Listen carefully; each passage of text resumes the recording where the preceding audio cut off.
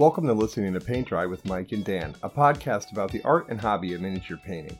Thank you for joining us on our journey to continue to be better, braver, and happier painters.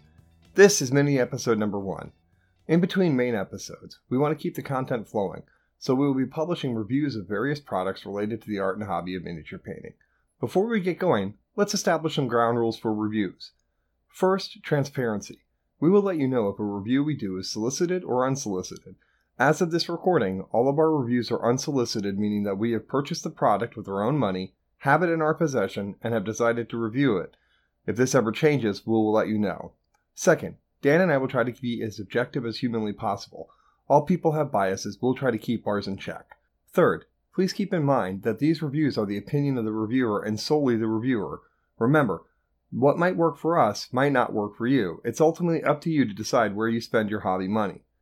We'll be posting pictures on our Instagram and Facebook accounts. Both are listening to Paint Dry to support the reviews. If you're driving while listening, though, please wait until you can safely view the pictures. This is your not safe for work warning. The model being reviewed today has an exposed breast, so you may not want to view the pictures at work or in front of company that might be offended. So without further ado, today I will be reviewing La Esclave Blanche, translated The White Slave, by Gollum Miniatures. The model is a 3D render of a painting by French Orientalist Jean-Jules Antoine Lecomte de Noailles, painted in 1888.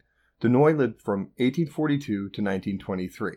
The artistic style of Orientalism is defined by arthistory.net as the 19th century style that depicted exotic scenes from the East through the lens of predominantly English and French artist eyes. The piece is sculpted by David Whitaker. It is cast in light gray resin. It stands about 1.5 inches tall. It's considered to be 80 millimeters. The figure is sitting with their left knee raised with her left arm laying over it holding a cigarette. The right arm and the hand are straight down as she is using those for support. There's a cloth draped around her waist and it flows around the floor. The right side of her body is mostly nude, and this is where the NSFW comes from. Her back is fully exposed and she is sitting on the cloth that is draped around her, and it hangs just below, for lack of a better phrase, butt crack.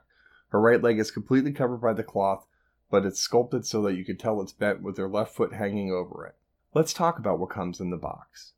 It comes in a black jewelry box that is about 3.5 inches tall, 3.5 inches wide, and 1.5 inches deep. The cover has the 3D model in the place of the painting where the normal figure would be, which is a really nice touch. It's kind of cool to see how the artist kind of rendered it and the look of it, so it's kind of neat. The model sits on top of a black felt jewelry holder. On a little side note, the fuzz from the felt kind of collected on the model. I was not the only one who brought this to Gollum's attention, and for future Kickstarter campaigns, they actually put pieces inside a bag so this did not happen. I appreciate when a company listens to their customers and takes corrective action, so it's kind of neat that they heard what people were saying, and they made future decisions based on that, which is kind of cool. Although this is not that big of a deal for me, because most resin I'm going to wash with soap and water and hit with some isopropyl alcohol to make sure all of the mold release agents are off of it. The main model is 99% one piece. When you lift the black jewelry holder, you will see a small resin sprue that has 2 each of a hairpin and a cigarette. These are very, very small and delicate pieces. And when I mean small and delicate, we're talking millimeters in size. I would certainly classify this as a display level model. But you don't have to just limit yourself to that. You could be creative and certainly use this in an RPG or even a piece of scenery for a tabletop. For example, you could probably paint it as a statue. That would kind of be cool for an amazing centerpiece, etc. So it's a nice setup that way. But if you want to go for a display piece, this is definitely a great way to go too. Well, now let's talk about the pros and cons of this model. First, we'll start out with the pros. It's a beautifully sculpted piece, and it is a near-perfect rendition of the central figure of the painting. If you're looking to really push yourself on skin tones or placements of lights and shadows on figures, this would be an exceptional model to practice on. The figure is on the realistic side rather than fantasy side, so she's curvy but not out of proportion. So it's kind of nice to not deal with, even though there's nudity in it, it's certainly not a sexual piece. So it's kind of more focused on the concept of the skin tones, etc. So it's really kind of neat to have. An added bonus is also that you don't have to add the hairpin or the cigarette. There's no port for either of those, so you can get away without putting them in. I will probably leave them out because I am a klutz and I have a tendency to break delicate pieces. And so for me, it would just be asking for disaster. You might be more skilled as a modeler, but feel that it would be a challenge, because I would probably try to dry brush a little and they'd be flicked off and you'd never seen again. So let's talk about some of the cons. The main con can actually be seen as both a blessing and a curse.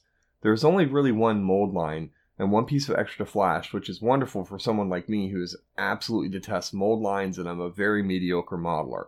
Unfortunately, that one mold line runs from the top of her head all the way to her backside, which means there is a mold line between some strands of hair, and it's a very long one too. Let me say this. Mold lines, connection points, and flash, those are all parts of the hobby.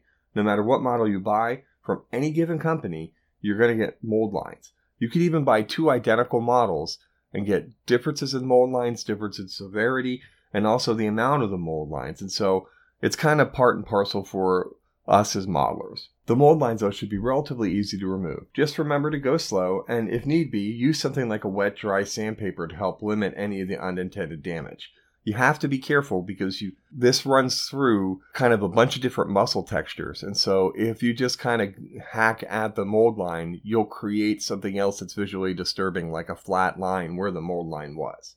In summary, this is a beautiful display level piece with some minor modeling required. As far as the painting level goes, the sky is your limit. Whatever your imagination, whatever your level, you could handle this model, and I think you would have a great time painting it.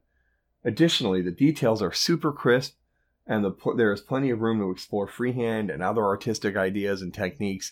You can kind of go wherever you want to with it. Because the figure is a freestanding figure, you'll be able to paint her in any type of scenario that you wanted to, or a lighting situation. I feel like this miniature is somewhat of a painter's dream.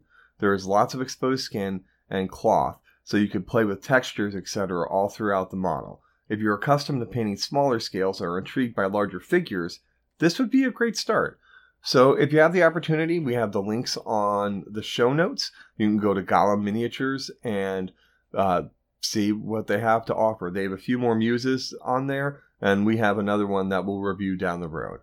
Thank you so much for joining me. I hope this review was helpful. I'll be posting pictures of the model and the box and all the stuff that it came with on our Facebook page and on our Instagram account, which is Listening to Paint Dry. Please drop us a line if there is specific content you want to hear or have questions, comments, or concerns. We're very open to constructive criticism, and we do want to hear from you. Our email address is listeningtopaintdry@gmail.com. Please subscribe to us on Apple, iHeartRadio, Stitcher, Spotify, or TuneIn. If you would kindly take a moment and give us a good rating, we would greatly appreciate it. Listening to Paint Dry with Mike and Dan is a production of LTPDWMD. All rights reserved. No part of this podcast may be used without the express written consent of the host. The music is Death by a Thousand Questions by Springtide, downloaded from the Free Music Archives with a non-commercial share-alike agreement. We'll be back next week with an interview with Uncle Adam from Tabletop Minions. Until then, remember, be better, braver, happier painters.